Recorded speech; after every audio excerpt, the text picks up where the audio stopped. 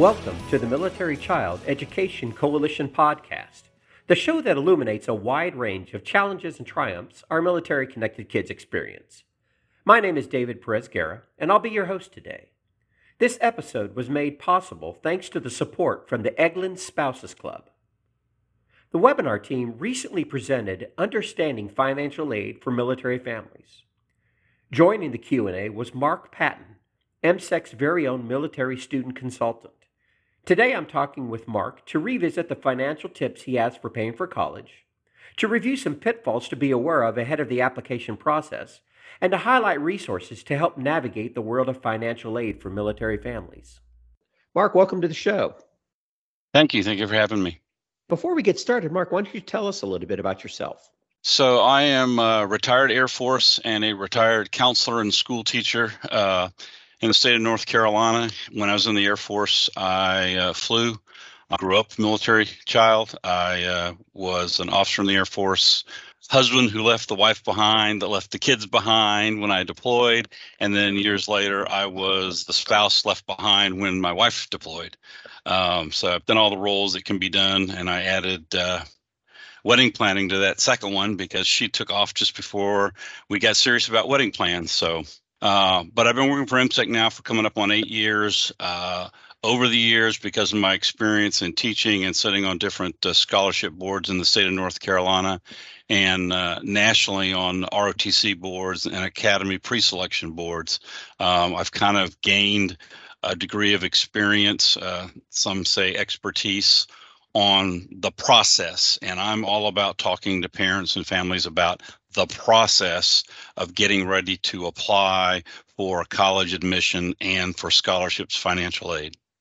You know, in this process itself, I've heard 1,000 times that you can never start too early, and I think maybe that's a great place to start. So you're a sophomore or a junior in high school, and you're starting to think about what your career is going to look like after high school. Talk about choosing the right school, finding the right fit, and let's go ahead and start there. Well, the first thing I would say, since you mentioned sophomore, is if you're serious about the military academies, you start your sophomore year. Probably the single most important part about applying to an academy is to understand the nomination process within the state that you reside in. That process is often as long as the academy selection process, because you have to have that nomination to get in as well as being accepted. But when you're considering as a sophomore or a junior even, and you're looking at what kind of school do you want to go to? Yeah, it's fun to think about what your career is, and you're kind of going to have that in the back of your mind. But start initially thinking, what do you want to go to? Do you want to go to a public school? Is there something about a private school? Is your career going to require a 4-year degree? Is it going to require just a 2-year degree? We're seeing more and more, thanks to COVID, and what we're seeing in terms of our hands-on careers. Rather than engineering, you can get a technology degree and be making handsome salaries right out of 2-year high school or 2-year community college. Or if you're fortunate enough that your school system has a joint project, when you graduate high school, you're also graduating with an associate degree and you're starting. For instance, I live near Carteret County, North Carolina, and of course, boating, fishing, all that's the big industries. We have a lot of kids who at 18 already have their own boat, have their certifications, and are pulling down $60, $70 an hour. And at 18 years old, that's pretty good. And then that lets them set into, what do I want to do as my next step? That's not for everybody. But you also need to look at, what do you want around that university? What lifestyle do you want? Do you want to have a gymnasium? Do you want to have outside opportunities? Or do you want to just be on campus and be that student and be serious about your studies? And those are also discussions to have with your parents and what their expectations are. And then lastly, your specialty colleges. If your career is such that you want to do, for instance, culinary, or your degree in that with a follow-on at one of the institutes, and along the way being able to have internships with chefs. And we're, thanks to COVID and these last couple of years, we're learning more and more that some of our young kids are getting certified and jumping into the chef world in a lot of big restaurants. And it doesn't have to be in big cities. We have one that was just featured on Guy Fieri's show, sitting right here in Morehead City. and it's right on the end of the coast. So those careers have changed considerably. So those are things you want to find that fit. Once you've decided this is what I want to do for a living, what's that fit? Before we start diving into the actual financial aspects of this application, let's talk about applying to a school and what to include in an application and exactly how to communicate that information so that it's meaningful to an evaluation committee. Absolutely. When you look at an application, after you get through with just the basics, you need to think back through what were my extracurriculars. Hopefully you have some kind of a resume, so you're not trying to be a senior and remember, what did I do my freshman year? I can't say that enough. Start your freshman year making a checklist. It's not a resume. Just what things did you do? Did you do sports? Did you do clubs? What did you do in outside organizations that had an impact on your school career? Number 2, letters of recommendations. I emphasize this a lot because the first question is, who am I going to ask? If you want to go be a rocket scientist, it's probably not going to fit real well if you ask your English teacher to write a letter of recommendation. You want someone to be able to talk about your abilities in a course that you had that is reflective of your career path and your course of study in the future. Now, they may write you a very nice essay, but you want to make sure at some point you have someone who can talk about what it is you hope to do in the future and what was those foundation courses in it. So I always tell anybody looking at engineering, you want at least one math and one science recommendation. And then another one's going to be somebody in the public that you've interacted with, whether it's a youth group or if you happen to be in band, your band director could talk about leadership opportunities. You always want to provide that recommender a resume. Let them know everything you've done in your life so they can reflect on that. Right. I love that in the slides that you shared with me, you included a list called Maximizing You. Can you talk a little bit about that list and why that's so important? So both applying to schools and applying for scholarships, you are selling yourself to that university, to that scholarship board. So you want to talk about what is your background? What is your ethnicity? And as much as we downplay that nowadays, ethnicity talks about cultural things. You want to let them know what is it about you that may be exceptional, may be different, that makes you stand out from somebody else. You want to talk about your hobbies. You want to talk about the odd things that you might be left-handed, because there are left-hand scholarships out there. There are bi-eyed scholarships out there. If I don't say SchoolQuest and FastWeb later on, I'll say it right now. SchoolQuest and FastWeb, easiest tools to use. If you have any disabilities, you want to talk about those.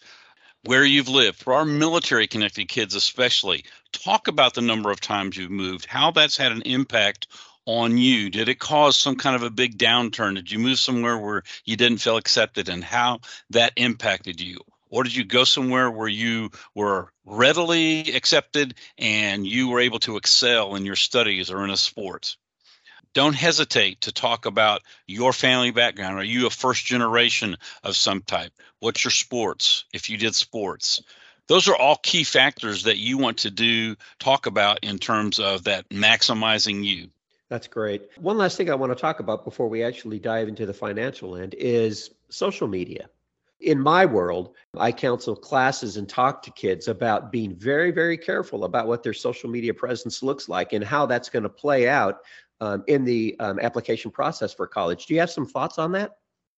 Absolutely. I actually take time during my presentation to look at parents and look at students and say, whenever you're applying to a university or to a scholarship, realize you're presenting yourself. Number one, your social media will be researched by all of them in all likelihood, but use an email that is a professional looking email. I most of the time simply suggest first, last name, and if you've got a common name, put a number after it, and Gmail or Yahoo, something that's just a standard email. It doesn't look well when a board is reviewing your record and there's 3 or 4 different emails and each reviewer is looking and seeing a different email, and then they have to say, do we have the right student here? Have had that happen on more than one occasion. So that professional name starts there. Number 2, remember on social media, it's not just you. It's your friends. It's what your friends might be doing that you're in the background. It's the comments that they make. And there's been lots of stories about people losing out on opportunities because of something a friend said that they happened to hit like when they really meant to go, I didn't really want to do that. Our kids are learning that the hard way. I know of at least one scholarship athlete at a major university who was suspended for a semester and lost her scholarship because she was holding a beer bottle in the back of a picture at a party that had nothing to do with drinking. It just happened to be a bottle they picked up to talk about in a game of charades, and it happened to be a beer bottle. And the university went through and looked, and sure enough, there was underage, there's all this. She lost that slot. Yeah, no doubt. The power of social media is a great thing and a terrible thing all at the same time. I always tell students that I counsel that the internet's your friend and it's also your biggest enemy. Well, and often, they feel like hey, I've got this. But what they don't realize is it's exponential when it's their friends. Right. Absolutely. And one little word or one little phrase gets exponentially forwarded. So let's go ahead and dive into the financial end of all this. So what is one of the most frequent questions you receive regarding paying for college? Number one is residency. When it comes to our military families, you have families who are PCS to a certain place. They may have come on active duty in another place, but they have a state of residence in another place.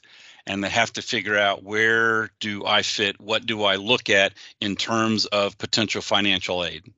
My number one rule is don't hesitate if you're applying to a school to talk to that financial aid office. Most of the major universities now have a veteran service officer or office on board, and they can help you wicker through that. Generally speaking, it's where you're living that you pay your taxes is what a university is going to look at. That's not always the case. Private schools have a little more leniency on it. For instance, there's a school in Maryland that allows people at Quantico who are stationed at Quantico, regardless of their home of record, they only charge them in-state tuition. But that is that particular school's. And I only learned that from a parent who actually called the school and asked them. So I called the school and they said, yes, we do, just so that I could put that in my repertoire when I'm working. Number two, I guess I would have to say, do I have to fill out the FAFSA, the Federal Financial Aid Form for Students? And that is a yes. And that is not so much for the parent and the student as it is for the university to be able to accept money from the federal government that they can then pass on in scholarship form. Another question I have regards a military student in transition. If a family is moving from one duty station to another, and it happens to cross that short period of time where residency can be established in a state, are they, as a military student, are they accepted as an in-state tuition student then in their new location, or do they still have to complete the time requirement? All states now accept military PCS for in-state. In fact, in 2018, a law was passed within the first 3 years of separating or retiring. Any university in the United States that accepts federal money can only charge in-state tuition to those students. Thanks for that. What are some of your favorite resources that you like to share regarding the topic of financial aid? Our SchoolQuest tool that USAA funded is a phenomenal tool to begin with, just in helping move records electronically. I have a horror story again of a family who's waiting on school records to show up because the movers accidentally picked up that suitcase.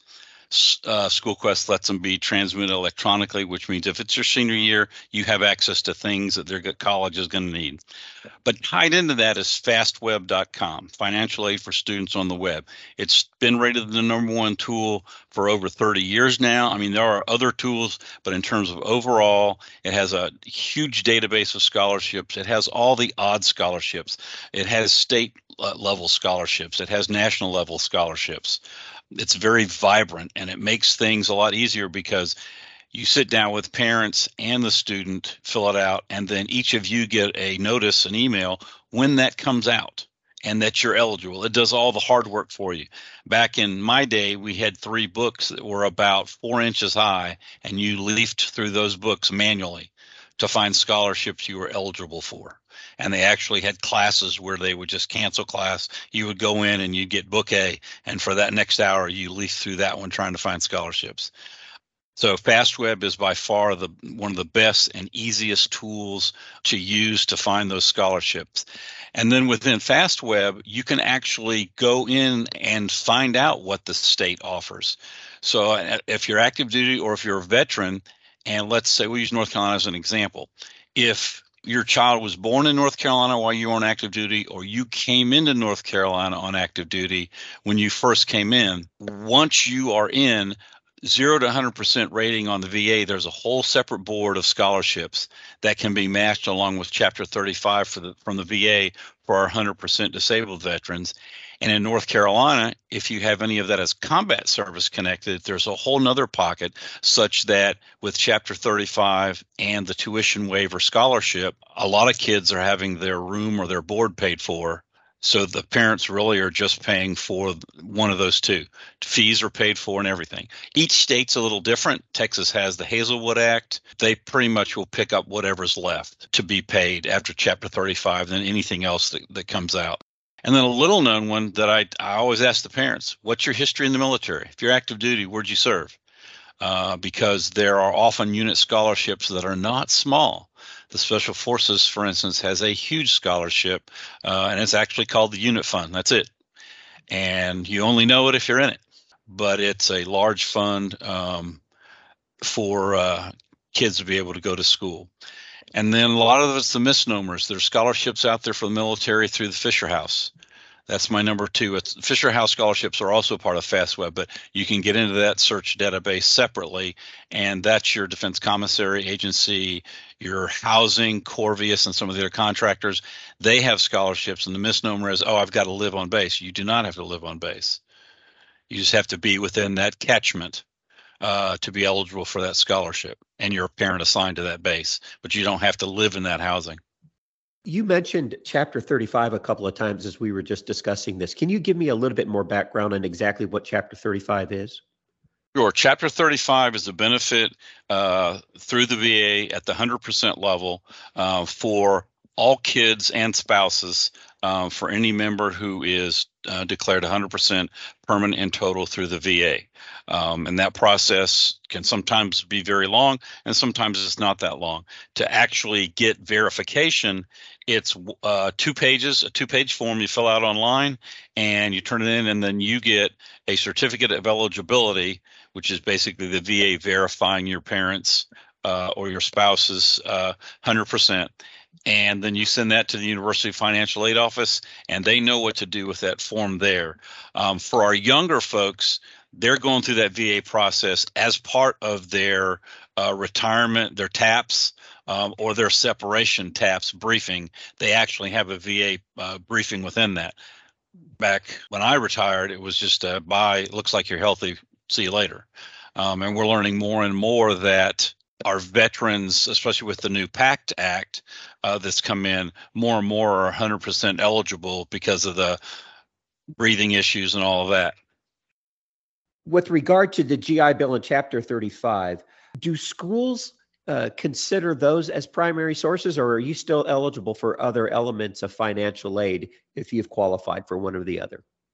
So let's make sure I separate. GI Bill is separate from Chapter 35 benefits. You actually can use those together. It's pocketed money. There's a limit to that. Well, there's a limit to Chapter 35 also. The 2018 change made it so that you had 15 years. Once you transferred to your child, they had 15 years to use that. We often tell Chapter 35, use Chapter 35 for your undergrad, save the VA, save the GI Bill for a higher level degree if you want. And that can be split between your kids. Chapter 35 is not split. It is Chapter 35 eligible for every child you have. So I have a family of 5 right now. 3 are going to be in college next year, and they're all working separate Chapter 35 funds. Now, in terms of, and that's a benefit. The GI Bill, it's each school is a little different. It does not make you ineligible for any merit-based scholarship. You're still totally eligible for that. What it likely rules you out of, though, is any Pell Grant, any other federal money. So, for instance, let's say you got an ROTC scholarship. If you have an ROTC scholarship, by law, you cannot have Pell Grant money. So, Mark, let's talk a little bit about the Yellow Ribbon program and what advice you would share with families. But first, if you could give us a little description about the program itself. So the Yellow Ribbon program is also through the VA. It is for veterans who are 100% again, or they may have received the Purple Heart. There's a couple of other requirements in there, but it basically is another way to fund costs that the post 9/11 GI Bill doesn't cover. It can be in addition to Chapter 35. Each school's going to have a different level for Yellow Ribbon, and as soon as you put an application in, once you indicate that you're military connected, you are going to get, you should get through your financial aid office a automatic Yellow Ribbon kicker, and they'll tell you what process they use, how much you might have available. For instance, a private school that's going to have higher tuition fees. This can help cover that. The school makes a decision at what level they do it, and everybody's a little bit different. So I always tell the parents, if you think Yellow Ribbon's a player, call the school financial aid office. Find that one counselor that you can deal with all the time. And they'll know because you're going to give them a COE, that certificate of eligibility I talked about. You're going to, once they get that, that should trigger Yellow Ribbon automatically. But if you don't get something, just make that phone call. How does a student or how does a family find out exactly what it costs to attend a particular school? There's several instruments online that will do it, that'll calculate for different schools. But the bottom line is when you're looking at that, you're looking at tuition, room and board, your meal plan if you want to buy one through the university. Years ago, they were deemed not cost effective. I think nowadays they probably would say they are. If there's any required insurance in addition to what you might have with TRICARE, books, supplies, most universities now require a computer. And unfortunately, especially in our professional degrees, they have specific requirements such that you almost have to go through the university to get it. So it's loaded with all the right stuff, especially through COVID. The university I teach for transitioned from Blackboard to Canvas. And I can't imagine what it was like for the students because it was not easy for me. And I was just writing the courses. And then if there's any transportation or travel, and that whole conversation is what can the parents afford and include all those extra things, like are they going to need a car at some point? What's the travel? Beyond what the basics of tuition, room and board, and university-related fees are. Can a student anticipate that once they've been accepted into college and they're doing well academically, that the financial aid that they're receiving will stay consistent from year to year? Is there a reapplication process? How does that all work? Every school's different and every scholarship is different. For instance, Chapter 35 just changed. You now have to validate that you completed each month. The students are telling me it's not difficult, that you just do it online, but you have to do it month to month now. So everyone's a little bit different in terms of what the requirements are. Some have a GPA requirement. Several organizations, for instance, Air Force Association has a zero interest loan that they will give you, which I tell all of them, take it. It's zero interest. Have that before anything else. As an extra motivation, your freshman year, if you make Dean's List, they take $500 a semester off the back end. If you do that your sophomore year, they take $1,000. And then your last 2 years, they take $1,500. And it may be more now. I'm using my experience with my daughter, bless her heart, straight A's the whole time. So of all of her loans, she did not have to pay a lot of it back. And I know Army Emergency Relief has a fund like that. I'm pretty sure the Navy Society has a fund. And I want to say American Legion may have a fund like that that's 0% interest. And I tell them, don't discount that. That may be, your child may want to go to Duke. That may be the kicker that lets them go to Duke after they get all the initial scholarship stuff from Duke. There's still going to be something left over, or Princeton or any large university. You can look at that zero interest loan and say it's really not costing you money to use that. I guess as we close this up, is there any overriding thought or anything you would like to share with a military family, or any family for that matter, that is starting to evaluate what's next for their kids? Number one, professional presence. Start thinking about that your sophomore year, especially when you're looking at the academies. If you've moved, if you're like most military kids and you've moved a lot, reflect back on when you're writing your essays, and I should say scholarship and college admission essays, tutor.com. Take advantage of tutor.com where you can submit those essays for review before you ever submit it to your application. They'll be reviewed for content and grammar. There's nothing like having a leadership essay and me reviewing it. It simply says, tell us about your leadership style and give us an example. And we literally read a dissertation about leadership. Our first thought is, did mom and dad write this? Number one. Number two, you didn't really answer the question. And so you have a tool available now that's free for our military connected families. In most cases now, they've kind of made some COVID waivers to where you can have that reviewed. I've gotten some feedback from a couple families where their child used it and they feel like it had a big impact on them being selected. One of them didn't win the big scholarship, but they still won $50,000 a year, but they didn't win the $100,000 a year. They think the essay had something to do with it. So that's that one other tool that we talk about. And then, again, realize that it's a financial decision on the part of the university. They want to love your kids, but they also want to love your money and in talking with them. And the reason I say that is you may make a mistake on your FAFSA. I did. When I got the bill, I had two in college. When I got the bill that said you can afford $31,000 a year, I was like, no, I teach. I don't think so.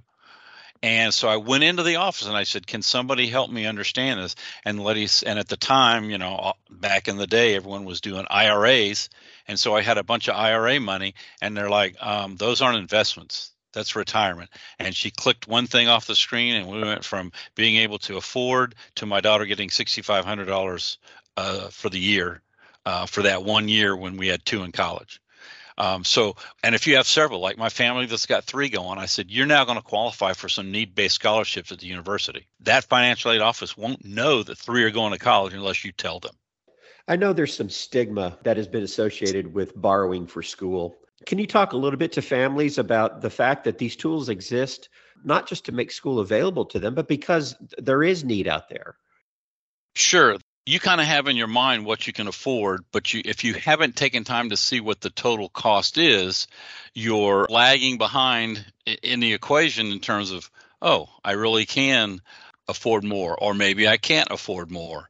You may be looking at, what you could afford per month if you had to pay versus talking to the university and letting them put you on a calculator. There's a couple. The best one that I've used and we have pushed before is the Department of Education's Net Price Calculator. It lets you put in the school. It'll bring the costs up, and then you put in what you know about yourself, what monies you might have, and then it kind of comes up with a pre-plan and makes you smarter when you're talking to that university. Every family's different. And like I'm right now working with one that they're in Germany and their son wants to go into aerospace engineering. And I'm like, okay. So I called my nephew, who I hate to say is now a senior manager with Boeing. And I said, hey, I got just a basic question. Kid's been accepted to Penn State, but he's only gone to school in Germany since that's where his dad was stationed. They retired and he's working there. And he's gone to German school, so he's thinking of German university. And he goes, well, Uncle Mark, he won't get a job in the U.S. I'm like, why? He goes, they don't have accredited programs there. I'm like, what accrediting? So he sent me this link. I spent probably 3 hours a day reading about engineering and technology certification and international agreements. What's the one country we don't have one with? Germany. And he was even able to share with me about he does hiring now. And he said, I just had someone who worked at Cessna. And he said, Cessna's a big company, but it's not a tier one company. He said this guy had 30 years and I wanted him. And the bosses are like, nope, he has no certified ABET certified degree. I'm like, who knew? Well, Mark, we really appreciate your time today. Thanks for joining us. And we will make sure that in the podcast notes that our listeners can find some of these resources. Okay, and by all means, either email me or go to the website and look for Military Student Consultant at militarychild.org, or email me directly at mark.patton@militarychild.org. I really appreciate Mark joining the conversation. He has such a wide range of knowledge, not only on financing college, but other aspects of the application process. If you are interested in watching the entire webinar, the link will be included in the show notes. We will also include Mark's contact information if you need the assistance of MSEC's Military Student Consultant Program. Thanks for listening to the MSEC Podcast, the official podcast of the Military Child Education Coalition. If you enjoyed this episode, like, share, and subscribe. And don't forget to leave us a comment to let us know the topics you want to hear more about. We'd like to give a special thanks again to the Eglin Spouses Club for supporting this episode, and we hope you will too by giving today's show a 5-star rating. For more information about MSEC programs, go to militarychild.org. Until next time, this is David Perez Guerra, and we thank you for supporting the Military Child Education Coalition.